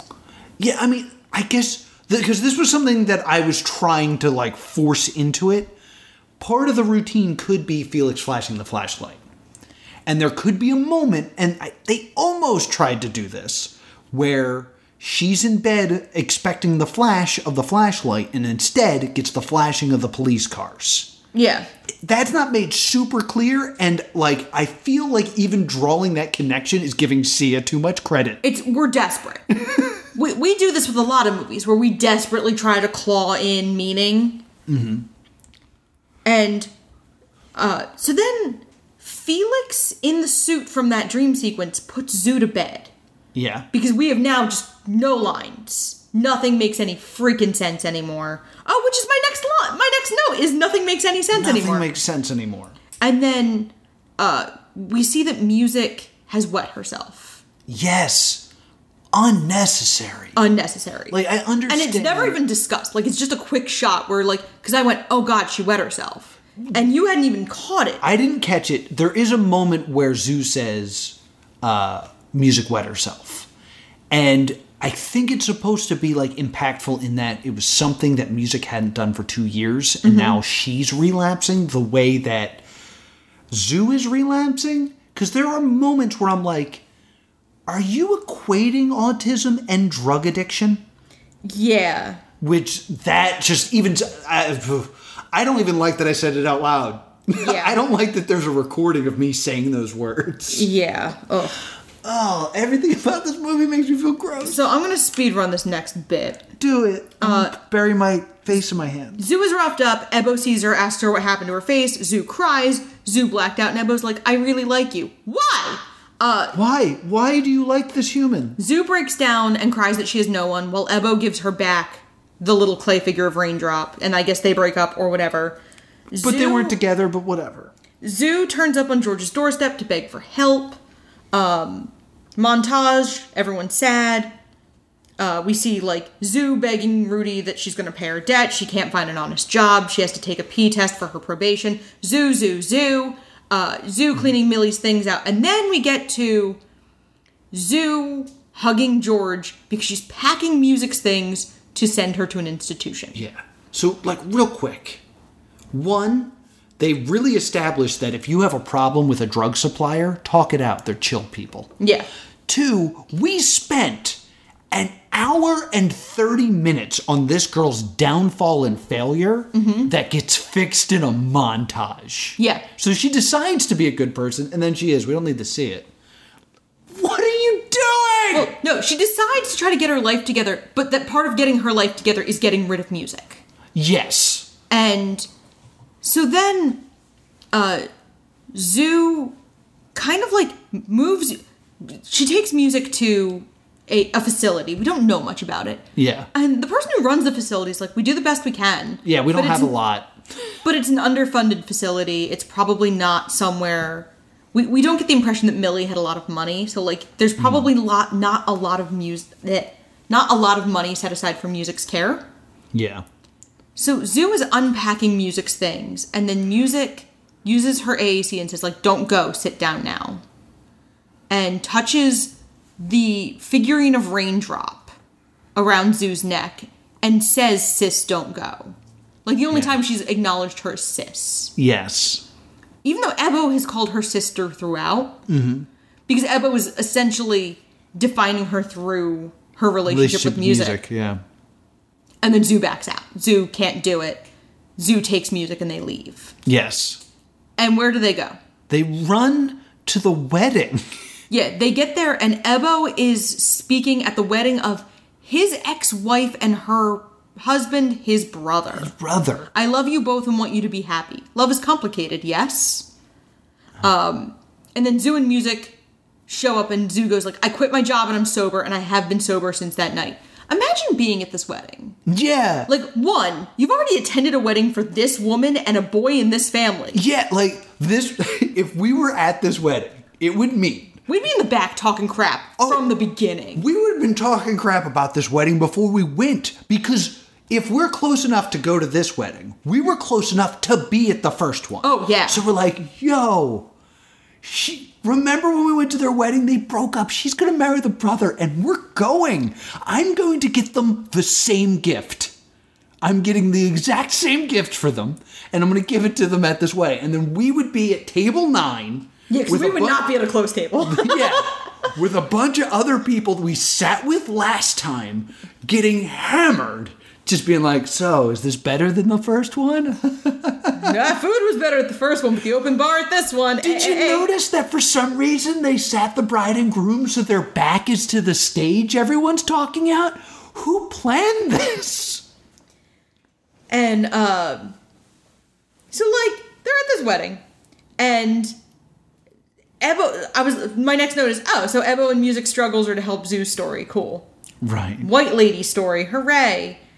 And then we get, like, Ebo and Zoo kiss in front of everybody. And, like, Zoo and Music are not dressed for a wedding. No. And, like, Music I understand, but Zoo also looks like, the best thing I can say for Zoo's costume is it reminds me of, like, Julia Roberts in Pretty Woman, but, like, the beginning of Pretty Woman. Yeah. And, like, it's not a wedding outfit. And they start to play the song that they established earlier in the movie. We probably even skipped the scene when we were talking about it. Millie wrote a song for Music. Yes. That she used to play for Music. And Ebo and Zoo had played and sung it together in a previous scene. Music, because this is the end of a disability porn movie, magically starts to sing along. Yes. We've never heard her sing before, but she begins to sing. And then Zoo and Ebo start to sing too. The fact that no one has begun to awkward laugh, of like uncomfortable laugh, of like, could you imagine you're at a wedding? Mm-hmm. You're at this wedding, and like the groom's brother, who used to be married to the bride, has tried his best to give a toast. And then his girlfriend bursts in. His girlfriend, who is super not dressed for a wedding. Oh. And announces in front of everyone that she's been sober since that night. I am lighting up Twitter from Table 9 right now. And like... I'm filming myself. And them like, yo! And then they're gonna play a song. Like, I'm gonna pull Music out of this part, because Music's barely in the plot anyway. But just that part of this, of like, and we're gonna play a song. Yeah. Like, it almost feels like music is in this scene so that Ebo and Zoo maintain the high ground morally.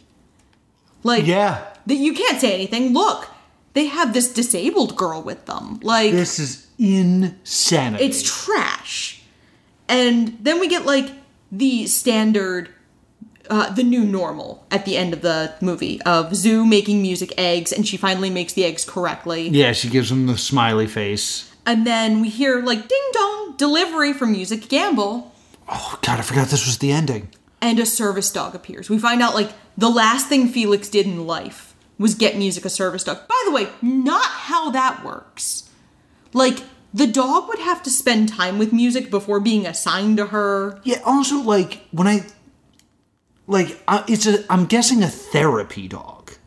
Because it's not like a German Shepherd or anything like that. It's like a white poodly thing. Service dogs have a variety of jobs they do. We don't know enough about Music to know what this dog would do. Yeah. So, and then we get, like, this stupid rainbow dance sequence at the end. Rainbow dance sequence, whatever. But, like, in the minds of Ebo and Zoo, a dog has magically appeared.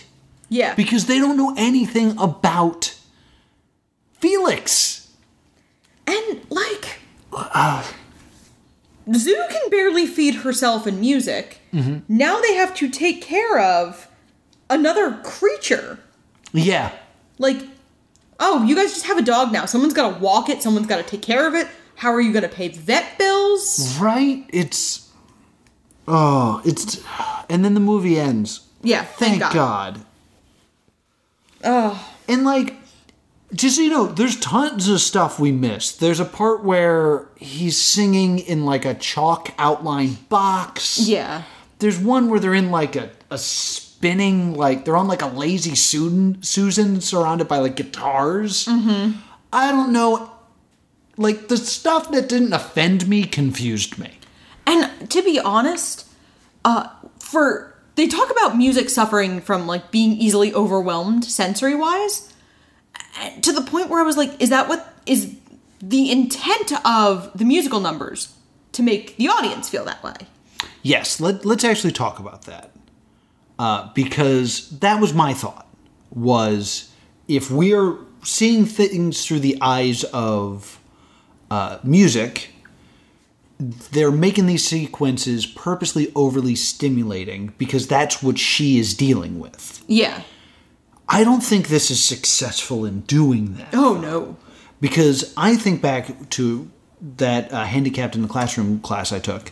One of the first things we watched was we watched this video where they took a bunch of teachers and they put them in a classroom and they're like, you're going to experience class as a learning disabled person. Okay. And they were like, is that okay? Everybody understand what's about to happen? It's like, okay, a teacher's going to come in. The teacher comes in and just starts talking at like a rapid pace, like an unbelievably fast pace. And no one gets to raise their hand. They're just picking people. He would do a thing where he would put like an equation on the board, like a simple math problem. Yeah. But then he would turn to one of the students in this scenario and ask them a different math problem. Mm-hmm. And they're like, they were comprehending what's on the board, not what was being said. Right. He would do things where he was like, name a book with a horse in it. Go. Black Beauty. Name another one. The Yearling. Name another one. Black Stallion. Name another one. Yeah, statistically. All right, so, and like just would move on. And it was things like that where he would ask one teacher that, and then he would ask the next teacher, and they would say, that's the one I was thinking of. It's like, well, now you're wrong. Think of a different one. And just that pressure and speed and stuff like that. And that was the best representation I've ever seen of like, this is how it feels to be in that situation. Okay. This movie fails to do that with autism. Right. And I really need to bring up this. The word autism is used in this film zero times, which makes me think back to Big Bang Theory. Where, like, Sheldon wasn't autistic. He's just different. Yeah. Like, if you're going to try to educate us about the thing, you gotta name the thing. Yeah. Like, it's almost like in a zombie movie how they don't use the word zombie. Yeah. It's like, say it. Yeah. So frustrating. So, we've got to talk about Sia. Yes, let's. Her behavior during the production and marketing of this movie is, I'm comfortable with the term despicable. Yeah. She essentially, she got a lot of feedback, all negative, about casting Maddie Ziegler, who she's worked with intensely before. Okay. As an autistic character. Because Maddie Ziegler is neurotypical. Mm-hmm. And, like, it's very hard to teach a neurotypical person to convincingly emulate autistic stimming without looking as offensive as she does. Yes. And Sia tries to claim they had cast a nonverbal autistic person initially. Mm-hmm. There's no record of this. But the experience was bad for her. So they went and cast Maddie Ziegler instead. Yes. So, what I want to say about that is, one, there is no way you could take an autistic person and put them in the situations of those dream sequences. Yeah. Because they're flashing lights, there's so much movement, it's like, it's overwhelming as, it's meant to overwhelm an audience of hundreds that would watch this in a theater. Yeah.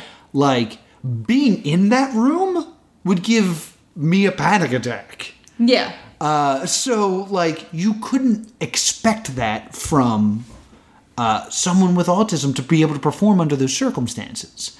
And, like, when it comes to casting a disabled person, I understand if you're then going to have scenes where their disability is gone. Like, you couldn't cast a blind person to be an At First Sight. Have you ever seen At First Sight? I have not. It's Val Kilmer, I believe, and he plays a blind man who gets his sight back. Okay.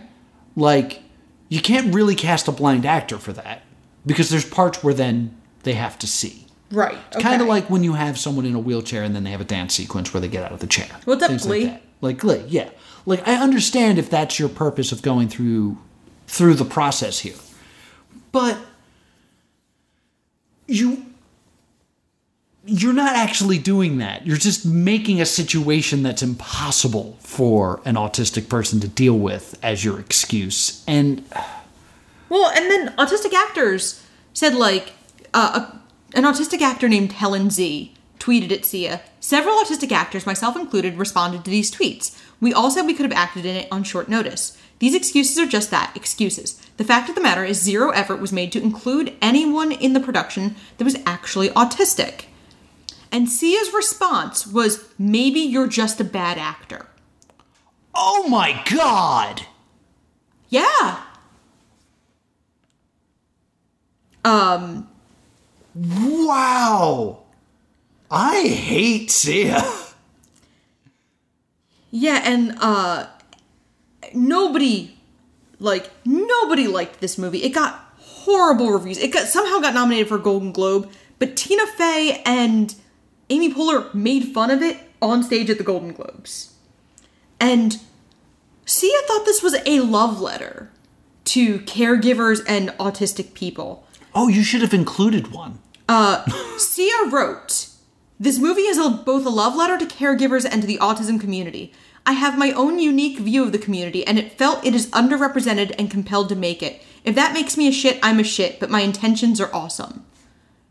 No self-reflection. Sia no longer has a Twitter account because she quit Twitter after the backlash from this film because she kind of just kept doubling and tripling down and attacking people. Mm-hmm.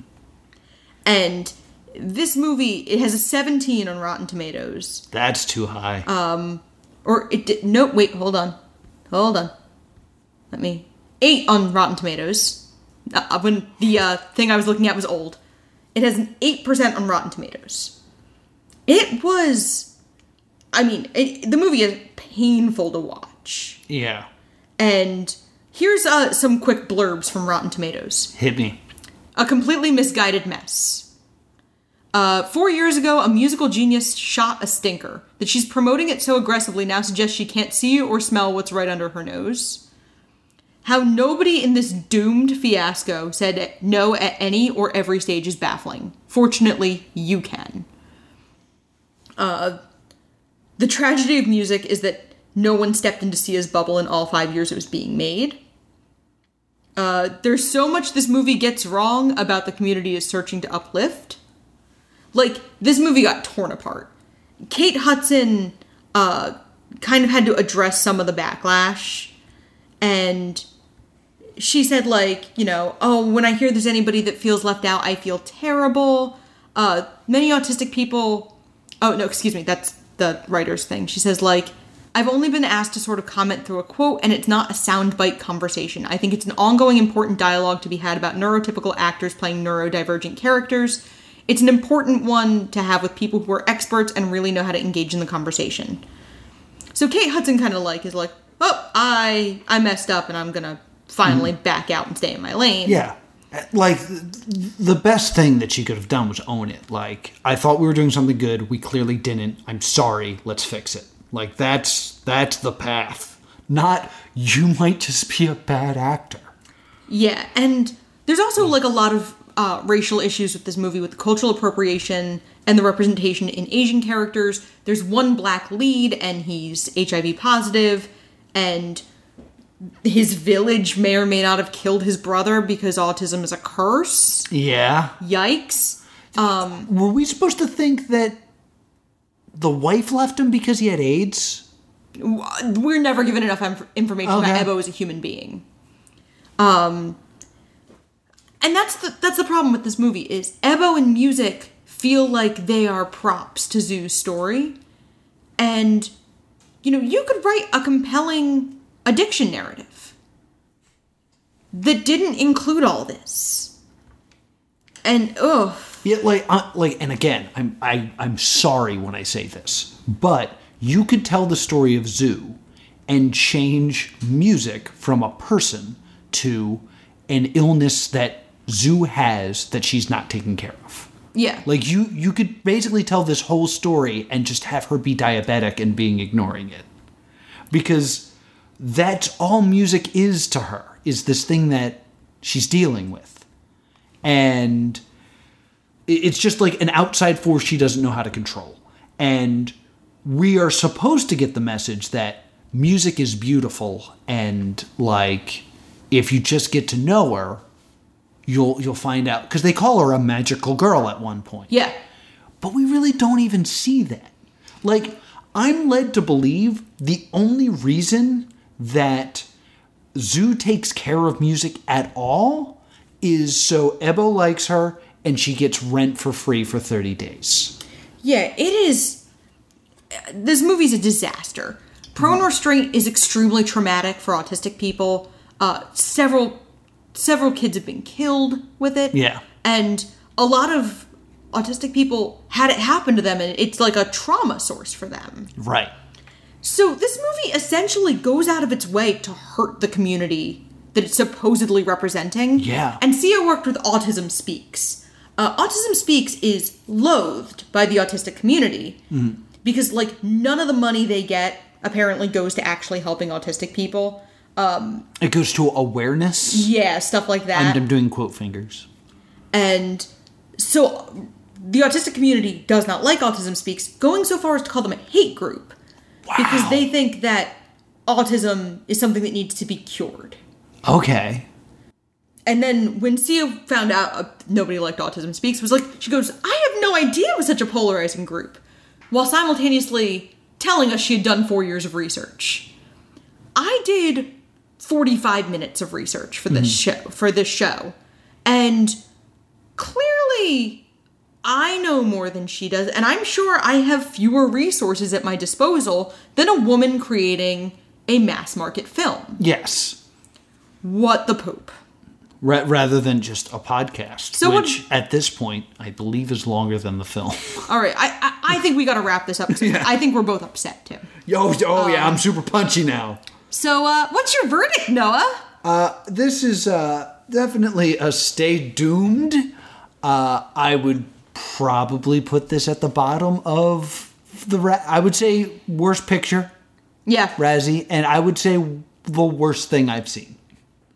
Yeah. I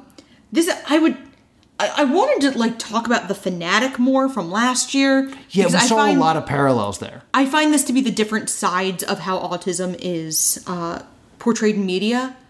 Autism in particularly adult men is either essentially a superpower or it makes them dangerous. Yes. In The Fanatic, it makes him dangerous. But in children, it essentially makes them magic. Yeah. So I thought a lot about the portrayal of John Travolta's character in The Fanatic and the portrayal of music. Mm-hmm. And how they're kind of parallel in a weird way. Not only is this a Stay Doomed, I very rarely argue that a piece of media should never have been made. Mm-hmm. This should never have been made. No. This is, out of the 4 movies we watched for the Razzies this year, this is a hard last. Yes. And there's a huge drop between 3 and 4 here. Mm-hmm. Because 365 Days, Doolittle, and Fantasy Island are not good movies. Right. And 365 Days does have aspects to it that are extremely damaging, depending on who you are. But this movie is not even fun. This movie isn't fun to make fun of. This movie, this isn't a movie you roast with your friends. This is a movie where you actively feel disgusting for having watched it. Yeah.